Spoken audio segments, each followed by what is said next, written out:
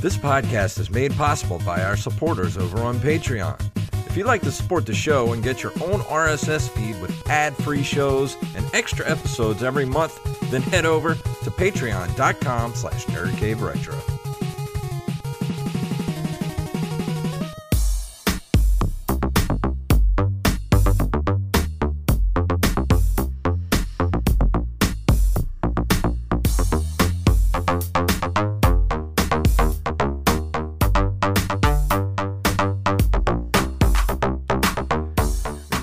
Programs, and welcome back to another edition of the Nerd Cave Retro Show. My name is Jason Robbins. And my name is Derek Diamond. We are going strong in Halloween Horror Month. We just did Derek couldn't join us yesterday, but we did do a Patreon exclusive episode with Mr. Joey Image and the fact checker himself, Mr. Wally Phelps, who did a spoiler-filled review of Halloween Ends. And so if you want to get that, as little as $1 a month at our Patreon. The very divisive Halloween Ends. It has been. It's very much. It's so ridiculous, like the amount of hate that things get. Like it's tough to really put credibility into it because it's like whatever's new, hating it is the cool thing to do. Yeah, so it's like, do you really hate it, or are you saying it because you think it's cool to hate it? Yeah, I don't know. I don't get it. I liked it. I mean, I had my nitpicky stuff with it, but I do that with every movie, you know? Yeah, like when it comes to the new Halloween trilogy, I think the Halloween 2018 is still my favorite, but I liked this one more than Halloween Kills, surprisingly. I don't know. I was one of the people that really liked Halloween Kills. Well, I don't know. I have to do another rewatch of Ends before I make a determination of which one I like better. Did you catch the little nod to Season of the Witch for Halloween Ends? I don't know. Where was it? During the opening credits, they used the same font that they used for the opening for Halloween 3. Love it. Yes. I knew it immediately because I was like, is this what they meant by the movie's going to be divisive? Because I remember hearing that it was going to upset a lot of people. But I'm like, are they really going to have some kind of connection? I really wish they would have had a Silver Shamrock connection in the movie, because in my heart, 3 is canon. None of the other ones are, but 3 is. 1 and 3. They should have had the Silver Shamrock Tower instead of the radio tower. Yeah. And that's not a spoiler. Yeah. But before we go into anything, you had a little announcement you wanted to make tonight. Yeah, so for those who follow me on social media, I'm sure you saw that I posted it this morning, but I've made the decision to no longer do the feature presentation show. And there's a few different reasons why, mostly because of time, and I'm sure you know this, and I think a lot of people still have the assumption that when it comes to podcasting, you just sit in a chair, hit the record button, and then when you're done, it just magically goes out into the internet, and that's all you have to do with it. That is not the case.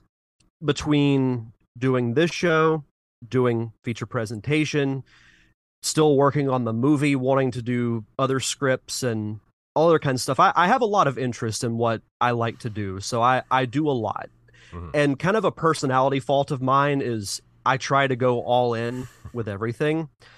The problem when you do that is you don't really have much energy to do anything. Mm-hmm. So I've been having some, and I won't disclose all of them, but I've had some underlying health issues that I haven't been taking care of like I should. Mm-hmm. So it's to the point where I just have to walk away from it. You know, I need to have that extra time to, you know, because I want to do more movies. There's other stuff that I want to do. And I've been doing the podcasting thing for a long time, especially that kind of interview-based format through feature presentation. For those who are longtime listeners, back to the Derek Diamond Experience days. And I kind of feel like I've done everything with it that I can. So unfortunately, and I apologize, you know, to those who were enjoying the show, but I feel like I'm not in a position where I can do it at the level that I expect of myself. Mhm. So I would rather not do the show at all than do one that's just average. Yeah. I mean, and there's nothing wrong with that. Podcasting is not as easy as people think it is. It takes a lot of time, takes a lot of there's a lot that goes into it, and this show here is relatively easy because, playing games and talking about retro game stuff is relatively just, it's more of it's a passion project. Like, it doesn't really, suck any energy out of me. And I know you enjoy doing it as well. And it doesn't, it's not like an energy suck like a lot of other podcasts tend to get to be, especially something that, is interview based. You got to line up your interviews. You have to do a lot of editing, all that kind of stuff. That takes time. So I don't blame you. And, like, you'll still be here. You'll still be doing the Nerd Cave Retro, and people will still see you here every week. So I don't think people will be too upset. I mean, you're still here. Yeah. And I mean, I have no regrets because, those who may be new to this show, the amount of people and the quality of people that I've got to interview over the years is pretty dang good, if I do say so. So I've gotten to chat with people that I would have never dreamed of over the last, 7-8 years, however long it's been since I've been doing it. But somewhere along the line, I probably will do another show. But as far as me doing like a weekly interview-based show, that's done. If I do another show, I want it to be completely different so that it can kind of challenge me creatively to do something different. Yeah.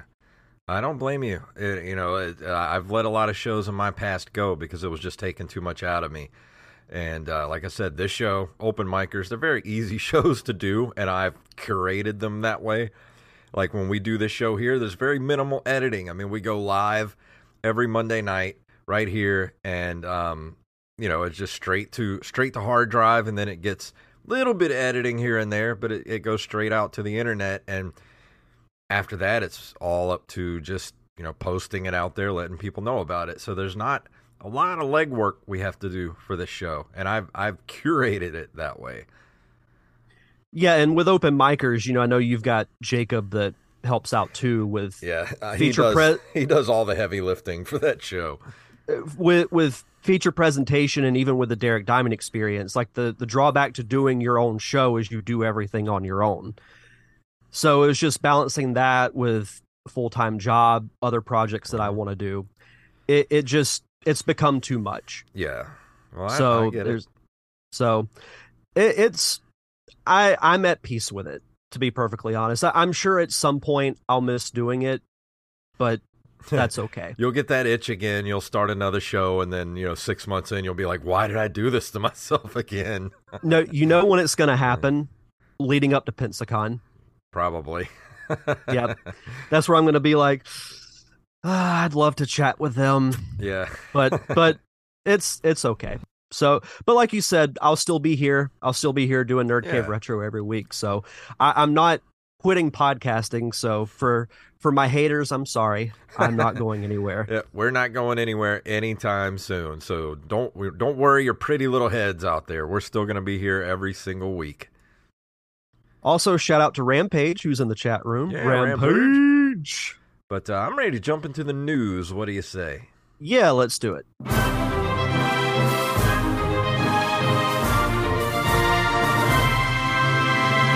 Some of today's stories were submitted to us by our listeners. I am the Rampage and Armez Jackson. And if you have a story you'd like us to cover, send them to nerdcaveretro@gmail.com. And the first story tonight comes from Engadget. Razer's cloud gaming handheld starts at $400 for the Wi-Fi only model. A 5G version of the Razer's Edge is also coming in January, but pricing is currently unknown. Razer, as you may recall, recently teased a 5G handheld device that's focused on cloud gaming. They took the opportunity at RazerCon to formally announce the system, which it is called the Razer's Edge. And it has a 6.8-inch AM OLED screen with a refresh rate of 144 Hz and a full HD resolution of 2400 by 1080. Razer claims the display has 87% more pixels than competitors' devices. The Steam Deck screen, for instance, has a 1280 by 800, and the Edge's Gorilla Glass touchscreen also has a 288 Hz sampling rate, which should make it pretty darn responsive. They worked with Qualcomm and Verizon on the device, and it runs on the Snapdragon G3X Gen 1 gaming platform, which was developed exclusively for the Edge. Let's see, where is... this is a long article. Let me get to some of the pricing and stuff here. Let's see. The 5G version of the Razer's Edge is a Verizon exclusive. Pricing and exact availability will be confirmed later, but should be out in January around the same time as the Wi-Fi model. That version will run you $400, and it'll be available from Razer's website and Razer store locations. And you can reserve one with a refundable deposit of $5. And they haven't revealed pricing or availability for the standalone Kishi V2 Pro controller. This all sounds cool, I will admit, but I will not be getting one of these, and because of two words: cloud gaming. Yeah. I'm not a fan of cloud gaming, and it says here, since this is a cloud gaming focused device, connectivity is key. Razer says the Edge has Wi-Fi 6E that performs on an uncongested 6 gigahertz channel and has multi-gig bandwidth support for fast download and upload speeds. When you're on the go, you'll be able to connect to cloud gaming services through 5G as long as you have the right model. Yeah, I don't like being dependent on connection strength. Yeah, me because there are still places around here that don't have great service. I mean, if you lived in like Los Angeles or New York or some big city, yeah, you'd be more inclined to get it because you're going to have strong service. But, you know, if you go out to like our neck of the woods where there's still not much civilization in some areas, you ain't going to be playing this out there. So if it's your thing, yeah, I would look into it because, I mean, the price I don't think is really all that bad compared to, you know, other stuff I've seen. But I personally will not be getting one. If you're going to fork down $400 for something like this, why not plop down another 2 or 3 on top of it and just go ahead and get a Steam Deck? Yes. If that's what you want, and that's what you're going to get, I think the Steam Deck is more up people's alley right now. Because like you said, I think so too. I don't like cloud gaming. After, you know, my experience with PS Now and all that, I do not like game streaming or anything like that until we get to the point where that stuff is instantaneous and there's no lag, which could be a year from now, it could be 10 years from now, but I don't want to have to rely on just all streaming all the time. I don't really like to leave things up to chance. Me neither. And I feel like buying one of these things would be leaving a lot of things up to chance. Mm-hmm. It looks cool, but I will not personally be getting one. Our next story comes to us from our favorite site, NintendoLife.com. 2 unreleased NES games surface on eBay, could go for thousands, because why not? 2 unreleased games have been listed on eBay, the first being a prototype cartridge of a game called Battlefields of Napoleon, including all the original packaging design, and the second one is a demo of a Nintendo Power Glove game developed by Rare, which sounds amazing. Mm-hmm.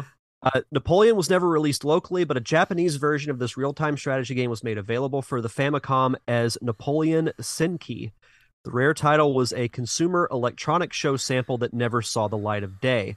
Former programmer Paul Byford describes it as a puzzle game where the cursor was a disembodied hand, but of course it is, and you made different gestures to complete tasks, such as punching rocks and turning keys. I could be pretty entertained by that. Yeah, but it just kind of sounds like a point-and-click adventure. Is all that is, really. It really does. Video Game History Foundation is now trying to secure funding from supporters to acquire both the cartridges. Founder and director Frank Cifaldi thinks the sale of these cartridges on eBay could be well into the thousands. If you would like to help, his DMs are open on Twitter. He says, I don't know what price to expect on these, but in my experience, we are in the thousands here. If you've got the cash to spare and want to see these, my DMs are open. We can also discuss tax-deductible options if you're in the U.S. and want to donate to VGHF for this purpose.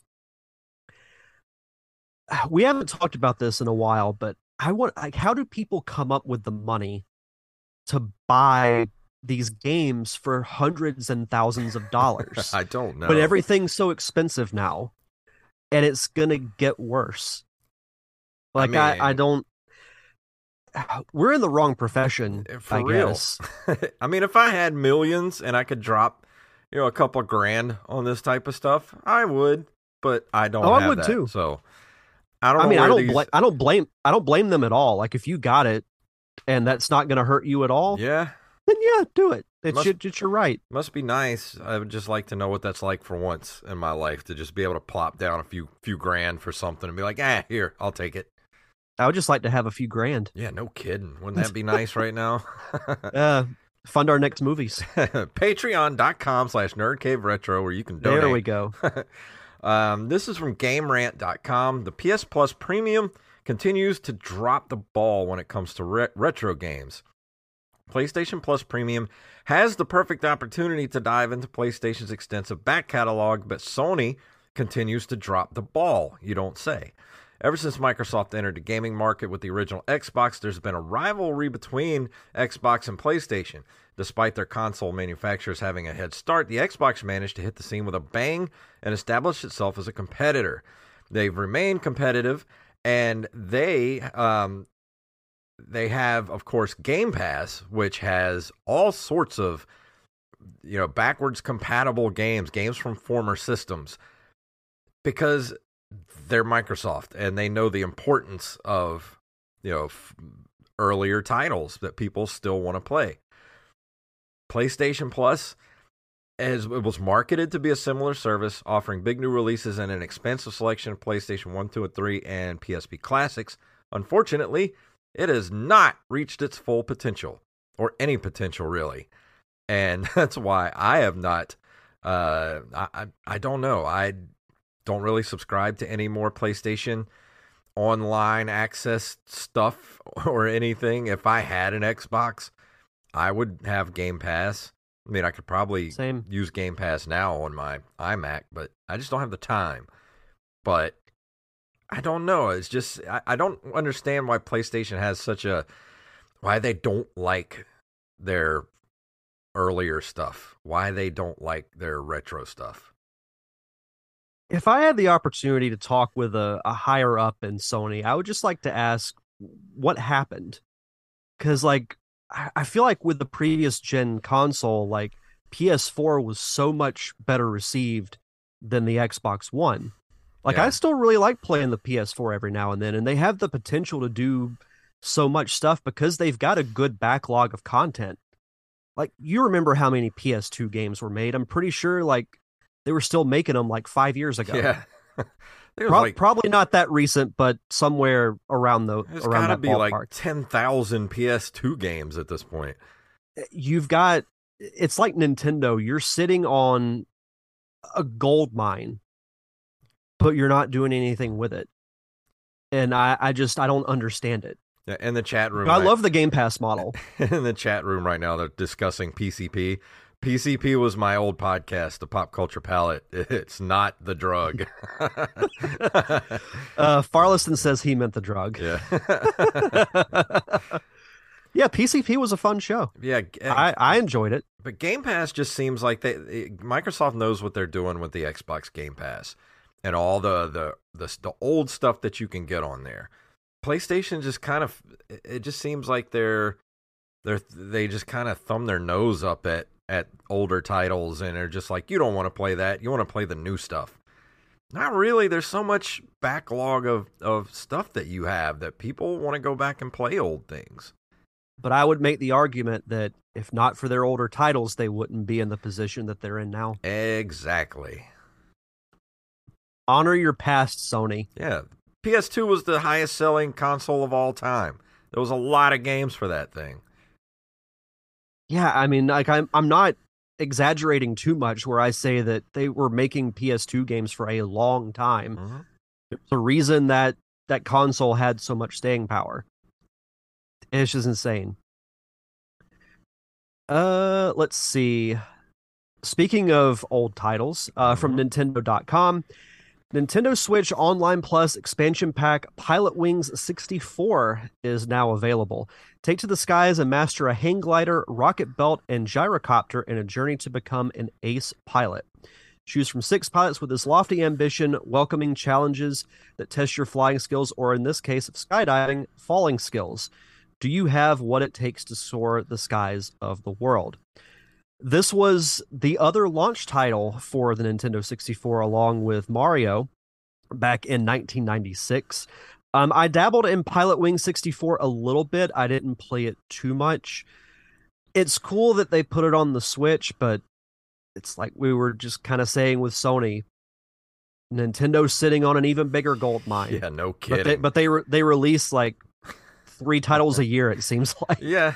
It's just put them all out there. When was the last time they put a game out for the NES or the Super Nintendo on Switch Online? It's been months. I was probably in my 20s when they did that. I never played Pilot Wings 64. I played the original Pilot Wings for the Super Nintendo, but there wasn't much to that game. I mean, it was just really it was a glorified game demo, basically.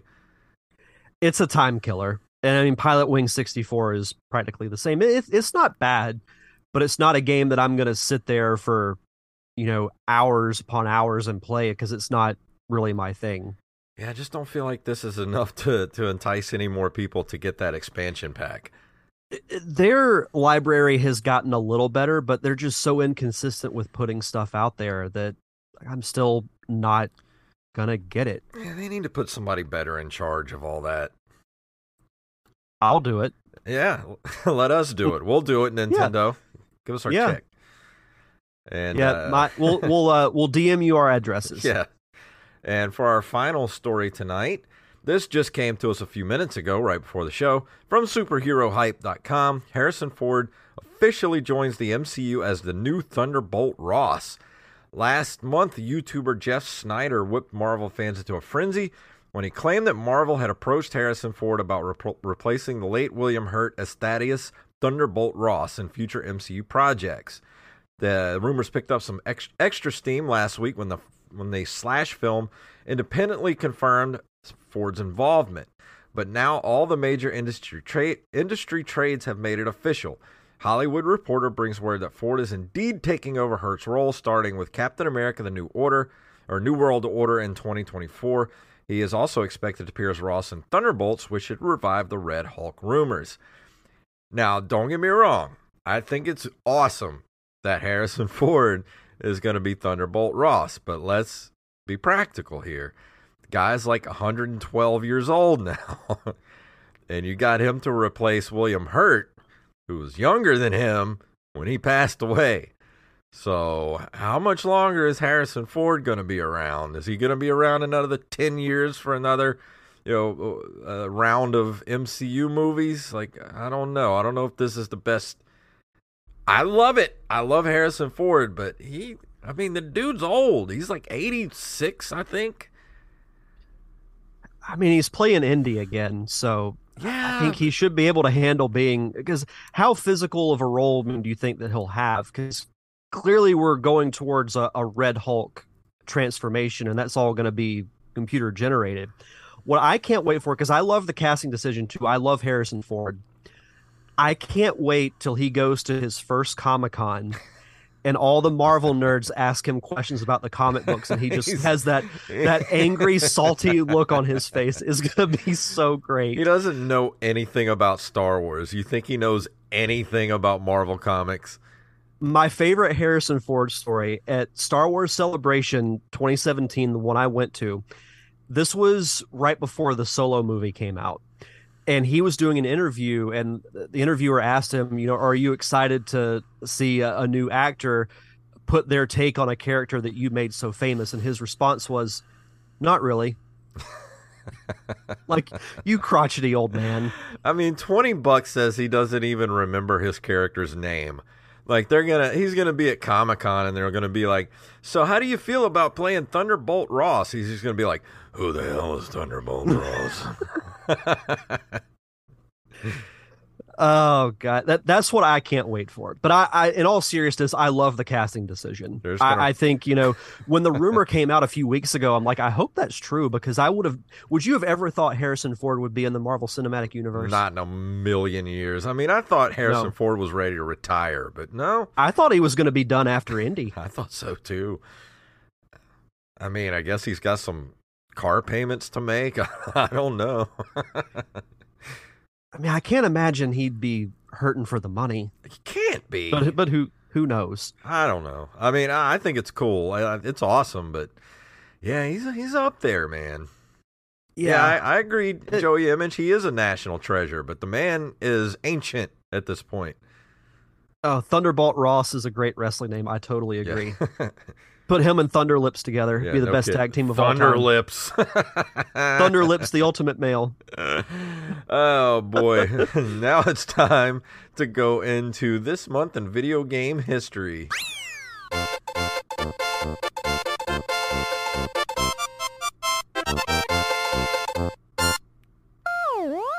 I just got my new Twitter handle, Harrison Hogan. Joey Image. I just saw that. Oh, boy. I got to draw that. That sounds awesome. In October of 1981, Frogger is distributed in Europe by Sega Gremlin. What is Sega Gremlin? I've never heard of this. Sounds like your worst nightmare. Says Gremlin. Yeah, exactly. Gremlin Industries was an American arcade game manufacturer active from 1971 to 83, based in San Diego, California. I have never heard of this until now. This is brand new. I didn't either until I looked this up. Crazy. But, who hasn't played Frogger or hasn't heard of Frogger? We talked about time killer games. Frogger is a great time killer game. Oh, yeah. It's probably one of the best ports you can get for the 2600. One of the few games that's still playable. I used to play it on the Game Boy back in the early 90s when it came out. It's one of those things like you just pop it in and next thing you know, an hour's gone by. Yeah. All by trying to cross the freaking road. Yeah, Joey says you can't play Sega Gremlin games after midnight. Yeah, you can't get it wet either. Yeah. Multiply. Don't want to get you on a Gremlins rant. October 9th of 1988, Nintendo revamps Doki Doki Panic and releases it as Super Mario Bros. 2 for the NES in America and the PAL region. Birdo made her debut in this game and was released in Japan as Super Mario USA in 1992. When I read this, I thought of a great top 5 that we could do before the end of the year. We've never done our top 5 most underrated games. I'm down for that. Because this would be on mine, easily. Yeah, I still think so. This game gets more hate than it deserves to. Oh, yeah. I love watching people do speed runs of it. You ever watch the speed run of Super Mario Brothers 2? It's one of my favorite Mario games to play. Like, it's up there with Mario World in like my list of favorite Mario games ever. Yeah, me too. I love it. Yeah, I have a lot of good memories of 2 because my mom used to play it with me. I remember playing it as a kid, and I honestly enjoyed playing it more than the original Mario Brothers. I do too. Might be blasphemy, but it's just my opinion. Who cares? It's your opinion. My opinion too. In October of 1992, did you do this on purpose? No. Gremlin Graphics releases Zool for the Amiga, a character-based platformer following in the footsteps of Mario and Sonic. Okay, who are Gremlin Graphics? Graphics. Let's look at this. Gremlin Interactive. For the ZX Spectrum, Amstrad, Commodore 64. They were just a publisher, I think. Let's see, video games. They were dissolved in 2000, so they're not around anymore. They put out a lot of games. They put out Gauntlet. See, who is Jack the Nipper? That sounds sexy. that could go in a lot of directions. Apparently, they did a video game for Plan 9 from Outer Space in 1992. We have to play that. That is a point-and-click adventure game adaptation of the film of the same name. I have to play this. Why have I never heard of this? I'm down to play that. We have to do this. We have to. That has dual review written all over it. Yes, I'm down. Yeah, they've made a lot. But yeah, they were disbanded in 2000. So unfortunately, they're not around anymore. I was going to say we could make a trip to burn the building down, but that we're about 22 years too late on that. And finally, October 21st, 1992, another underrated game, Super Mario Land 2 6 Golden Coins, is released for the Game Boy in Japan and also features the first appearance of Wario. Still not talked about a lot, but a lot of people really like Wario, and they forget that this is the game that he made his debut in. Mm-hmm. You know, and that led to him having his own spin-off series because he was such a popular character. Yeah, and I know you have a lot good to say about the Super Mario Land Game Boy games, and I've never played them, any of them. Now that you've got a Super Game Boy, you should definitely check them out. I know I do. I think you would like 2 especially. 3's fun. That's where you play as Wario for the first time because it's the first Wario Land game. That one's fun. The original is good too, but it's kind of like, if I could compare the console versions, Mario Land is like Super Mario Brothers 1. Mario Land 2 is like Mario Brothers 3. Okay. There's just such a big jump in quality. Yeah, I'm going to have to go get those. I really need to play those. You should. I'd be curious to get your thoughts on them. But before we go into the review tonight, Derek has Patreon shout-outs. As always, we like to shout out our awesome patrons over at patreon.com/nerdcaveretro. We want to shout out Daniel Salmon, Tyler Watson, AxeBlade07, Armez Jackson, Carlos Longoria, a.k.a. Rampage, Staff Sergeant Sketch, Gus and Penny, Matthew Salmon, Mike Eveland, Jack Eveland, Joey Image, and Donna Diamond. Thank you all so much for your continued contributions and keeping the lights on for us here at the Nerd Cave Retro Show. If you want to be a part of our awesome Patreon community, you get early access to our bonus shows like the Nerd Cave Retro News Dump that you and Mr. Wally Phelps host. We also have done fun commentary tracks in the past for animated shows like Gargoyles, Darkwing Duck, DuckTales, live action shows as well, full-length movies like Transformers the movie, Clue, Super Mario Brothers, and most recently, as you mentioned at the top of the show, you guys did a spoiler-filled discussion on Halloween Ends, which I hope to check out sometime this week because I'm very curious to hear what you guys thought about it. I have a feeling I probably feel the same way that the three of you do. Yeah, I'm pretty sure because you're a writer like we are, so you'll pick up on all the little things that are just kind of irk you because the little questions that don't get answered. Yeah, it wasn't a perfect movie, and there are some gripes that I had with it, but as I mentioned, I overall enjoyed it. Mm-hmm. But yeah, if you want early access to those for as little as $1 a month, just head over to patreon.com/nerdcaveretro. And for new patrons, be sure to send us your social media info, whether it's Twitter, Facebook, or Instagram, so we can give you a proper shout out. Are you a coffee lover? Do you sometimes need that little extra boost for some all-night gaming sessions? Well, you should head over to brezcoffeeco.com. They have so many different flavors of coffee. Doesn't matter what type of coffee you like, they got you covered. Try the Good for Gaming roast, or the Two Hardies One Ship, which is a rum and dark chocolate flavored roast. Not to mention, they keep their seasonal flavors all year long, like the Fall Spice or the Sweet Tooth. They can even add flavors to your coffee. So whatever you need, head over to brezcoffeeco.com and use the code NCR for 10% off of your order. And I did not capture music for the game tonight because I suck. Damn it. I completely forgot to get music. That's okay, because tonight I'm talking about Haunted Halloween 86, The Curse of Possum Hollow. And this is a game that was released in October 24th of 2019, almost 3 years ago to the day this was released. And what I didn't know when I played this game, I got this on the Switch couple months ago. I got it on sale knowing that I was going to play it for Halloween. So I sparked it up a few weeks ago, started playing it a little bit here and there. I didn't realize that there was originally a, well, no kidding, Joey Image. I know that 2019 is not retro, but this is a retro style game, and it is an indie game. So there you go. It's our show, man. Yeah, it's our show, man. But here we have, you can go to retrotainmentgames.com, and the original game is Haunted Halloween, that 85 that they put out. They did a Kickstarter for a few years ago, and you can still go to retrotainmentgames.com and buy the NES cartridge for it. It's $50, and you can also get it on Steam, but it is not available on the Switch. So if you want to play the original game, you have to go either play it on Switch or get it on Steam. You can also get this game on Steam. This game is available everywhere. Haunted Halloween 86, whatever platform you want, that's where you can get it.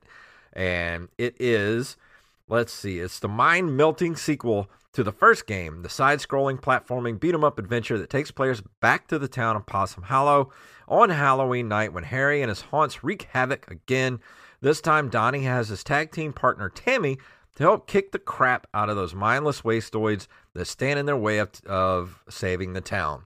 And so when the game starts up, you're in the town of Possum Hollow, and, I kind of missed the whole story of the first game, but they kind of catch you up in a little, a little story at the beginning. Like of a the recap game. video? Yeah, a little recap at the beginning.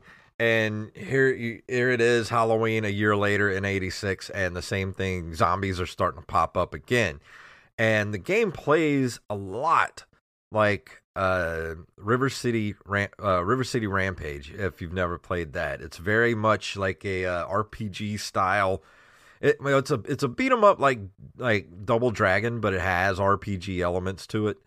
And there's little story pieces that come in here and there, little cut scenes and things like that. And yeah, Joey Image, you can play it. It should be able to be played on the Steam Deck. I would imagine so, since it's available on Steam. I played this on the Switch, and I will say, and I look at some of my notes here, you can switch between the characters of Donnie and Tammy. You can switch between them. They act kind of like an Extra Life, sort of like in the original Ninja Turtles game. You can hit the select button and switch between the two. You have... That's cool. About 5 or 6 hit points before you die, and as you go, and you don't have a health meter, but you do have you basically, your character gets more and more decrepit. Like you start to look sick. Like when you start out, you're all vibrant, and you look nice, and then like the more your health goes down, you start to get pale, and you start to turn green. And if you go fully green, you die. And you have to start over, and you only get like 3 continues in the game. But the one thing I don't like the way it plays on the Switch. I would highly suggest, if you're going to play it with a controller, like maybe an old Nintendo USB NES controller, or maybe like anything like a Super Nintendo controller, or a way. And I'm not sure if there's a way you can do it on Steam where you can remap the buttons, because of course it's made for the original NES controller with the A-B button. A is to jump, B is to punch, and you can do different things, like you press up and punch, you do an uppercut, which is way more powerful. You can do a slide punch, things like that. You have these different attacks you can use, but the way it plays on the Switch, the way the A and B buttons are kind of feel backwards, because they're facing the other way than it feels naturally to play. And I wish I could remap the buttons, but they won't let you. Well, that sucks. And I don't I feel like that should at least be an option, but I find that, and that's why I don't really like playing games on a computer, especially games like this where you can tell that they were originally meant to be played with a controller. It takes me out of it to a degree. Like if the game's not pretty easily controllable, I can't really get into it as much. But I do really like the look of this game. Like it looks like, peak NES era of Nintendo, but just Yeah. with a little bit more of a vibrant colors. And I Uh-huh. like the look of everything because I watched some gameplay earlier today, and it looks like something that I would enjoy. Like I'm not good Mhm.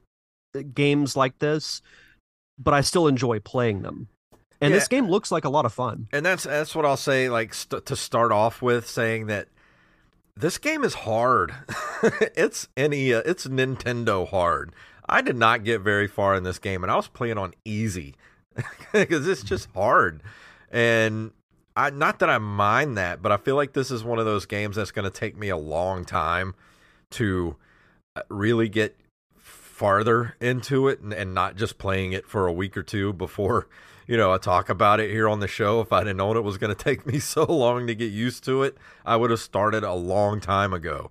But I do enjoy it. It looks great. It's got great music, sound effects, and it looks and plays like an original NES game. There's no kind of modern day frills to it or anything to make life easier. Like quality of life improvements. No, it straight up plays like an NES game with all of its hardness and just throw your controller against the wall frustration is what it is. And I personally don't mind that. Like I know a lot of new indie games, they'll still have that old Nintendo look, Mhm. but with modern conveniences. So sometimes it is fun, as frustrating and hard as it can be, to play like a straight up Nintendo era game. Yeah. And that's why I would love to play this. I do want to get the cartridge for this, and they're only $50 on the retro. What is it again? It's retrotainmentgames.com. And you can, let's see, I'll just go through the prices here real quick. You can get, let's see, you can actually get a Famicom version too if you want a Famicom version. Runs for $45. Haunted Halloween 86 NES game. Orange cartridge complete in box $60. Cartridge only $50, which that's not bad. You can get a green cartridge for $50. They have different colored cartridges you can get, orange or green or the original Nintendo gray. These look really good, and they look like the original black box NES games, and I love it. I love it so much. Yeah, I love when companies go all out with it to make it give that real like classic feel for it. Yeah. It's awesome. Joey said it's not verified as compatible for the Steam Deck, which seems weird to me because it seems like the kind of game that would be very able to be played on the Steam Deck. So maybe tweet at them and see if they're doing an update or anything like that. Because I think they're pretty active on Twitter because they're still doing stuff. But to get back to the game, like I like the aesthetic of the game. I like the way it looks because it's got that haunted game, horror game kind of feel to it. And just going through it, it's like this is exactly like something I would have played back then when I was a kid because it's kind of got. I don't want to say it reminds me a lot of Nightmare on Elm Street. Because that's not a great game from LJN. I would say Nightmare on Elm Street's one of the better LJN games for that type of stuff that they did. It's not terrible, but it's not great. But this game kind of has that feel of that game, and that's what I like about it. It's got a very... If you're into horror games and you want something spooky to play for Halloween, it's the perfect game to pick up. And it's not that expensive. I don't remember exactly what I paid for it on the Switch, but it was only a couple of dollars on the Switch. You said you got it on sale? Yeah, I think I did. Let me just look it up real quick. Let's see, Haunted. Because if it's on sale, I may get it. Not Haunted Halloween. Haunted Halloween. Halloween. That's the off-brand version. Yeah. Let's see here. On Switch, the official site. Right now. Come on, Sparklight, don't fail me now. Let's see. $9.99 right now on the Nintendo Switch. That's not bad. Yeah, it's not bad at all. It's totally worth the money to me. I'm looking at here on Metacritic, and it's got a 73 on Metacritic. So that's very, very high for a game this small. You know, usually I don't see games like this getting that high of a score. But yeah, this seems like that's about what I would have given it. Probably a good solid C, B minus, around there. Yeah, I'd be curious to try it out myself because, like I said, I like the look of it. I like these types of games. Um, I wonder how many levels or stages there are in the game because normally games like this I feel like aren't very long. Yeah, I don't think it's very long. I did watch a couple of videos on it. I watched some reviews on it, but I think maybe 4 or 5 levels to it. And I know I definitely didn't get that far into the game, but I will eventually because this is something I'm just going to keep playing. It's got a lot of replayability to it. There are no, I mean, there might be some codes or cheats you can put into it, but I just played it the way it was, and you get 3 continues and then you start over, which I don't mind because it's based off old Nintendo stuff. Yeah, I think I'll check this out. I may get this. I'm still playing through Resident Evil for next week, so I think after I'm done with that, I'll give this game a shot. Yeah, and Joey says the first game is $8 on Steam, and the second is $10. So if playing an old school Nintendo beat 'em up for Halloween with a Halloween skin over it and a cool little story, go support these guys. Who was the developer for this? Let's see. There was Retrotainment Games.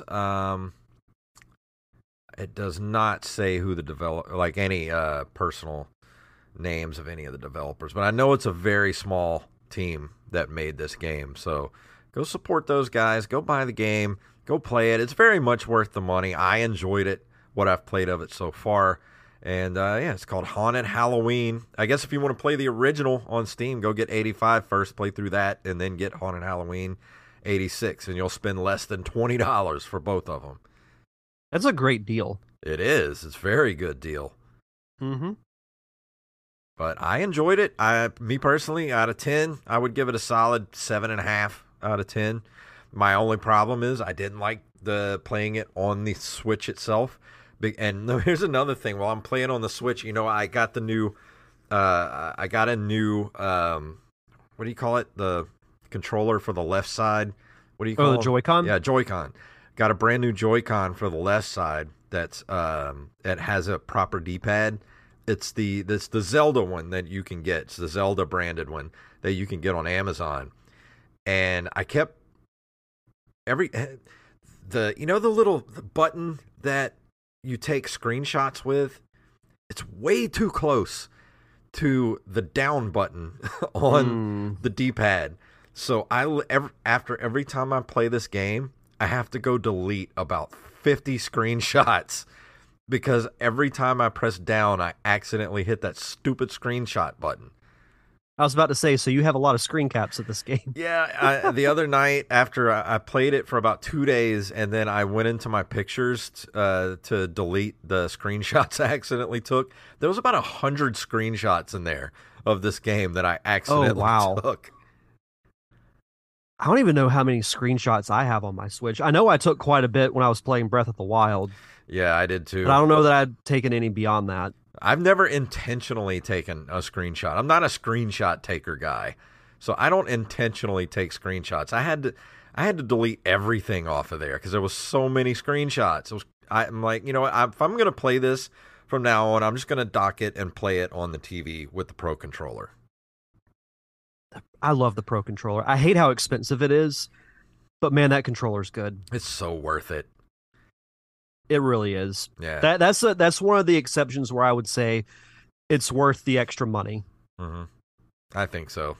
So if you have a Switch and you don't have a Pro Controller, go get it and you'll thank us later. Yes. But that's really all I got to say about it. Like I said, I didn't get that far into the game, but I did like what I played so far. It's a very good little game. Please go support these guys. Maybe I can talk them into giving us some. I'll tweet at them and see if they'll give us some codes to give away next week. Maybe. We'll see. I'll see what I can do. And yeah, and I don't know what you're doing next week, but I do want to tell everybody that we are going to be doing a top 5. What did we agree on? Top 5 horror games. Yep. For our Halloween episode. So today is the 17th. So you have 2 weeks. 2 weeks to get us your lists, tweet them at us, go to our Discord, or email them. So I know we also talked about this too. We're going to record the episode the day before Halloween. So get your list in by the 30th. Yeah, you got 13 days. We'll read them on the show. Yeah, 13 days. Ironic, 13. Yeah, there we go. 13. Woo! But yeah, this is unfortunately my last Halloween horror review for the year, and now I'm sad.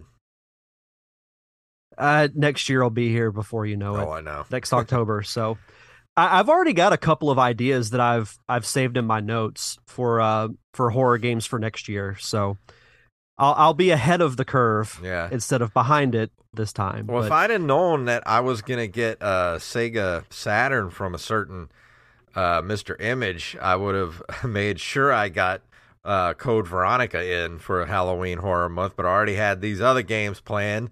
So now I might, or not the Saturn, the Dreamcast. Good Lord. I sent him the Saturn. I got the Dreamcast. But yeah, I'm going to play Code Veronica. I may save that for my Christmas review. I'm not sure, because I like doing horror stuff on Christmas myself. I can support that. Yeah, I dig it. Joey, you did give me Resident Evil. You gave me Code Veronica. That was the one you gave me. I don't know if you gave me any of the other Resident Evils. I will give a shout out to Joey because of him, I am no longer perplexed. Yeah. If you know what I mean. It's a very complex issue. Yeah, it was. But thankfully, it's not an issue anymore. Speaking of Resident Evil, next week. Yep, I'm going to be reviewing the original Resident Evil game, which I've been playing the GameCube version. So I will be talking about that next week. That's basically the version I played when I reviewed it a while back, because the remastered version that they have on the Switch is the GameCube version. Mm-hmm. Yeah, so I'll save my thoughts for next week, but it'll be a fun discussion. Yes, I love that game so much. I might go play that again. I don't know. Maybe. I'm trying to branch out my video game horizons. I play more than Zelda and Sonic. Yeah, and the new Sonic game is looking pretty good. We got some tweets about it the other day from I Am the Rampage. I'm going to pre-order it this week, and I'm going to get it opening day. And you can review that. I'm still going to have my concerns, but I'm going to go in with an open mind and say, you know what? Maybe it's the game that the franchise needs. Maybe. We'll see.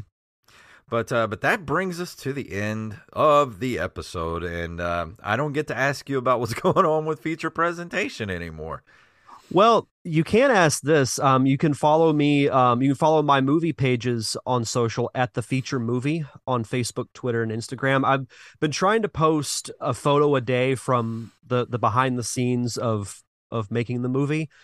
I'm almost done with the rough cut of the edit. Hopefully, I'll have that done by tomorrow night, and then from there, I'll keep everyone posted on when it'll be fully done. Definitely going to do a premiere here in Pensacola. Probably, if I had to guess, around the end of the year.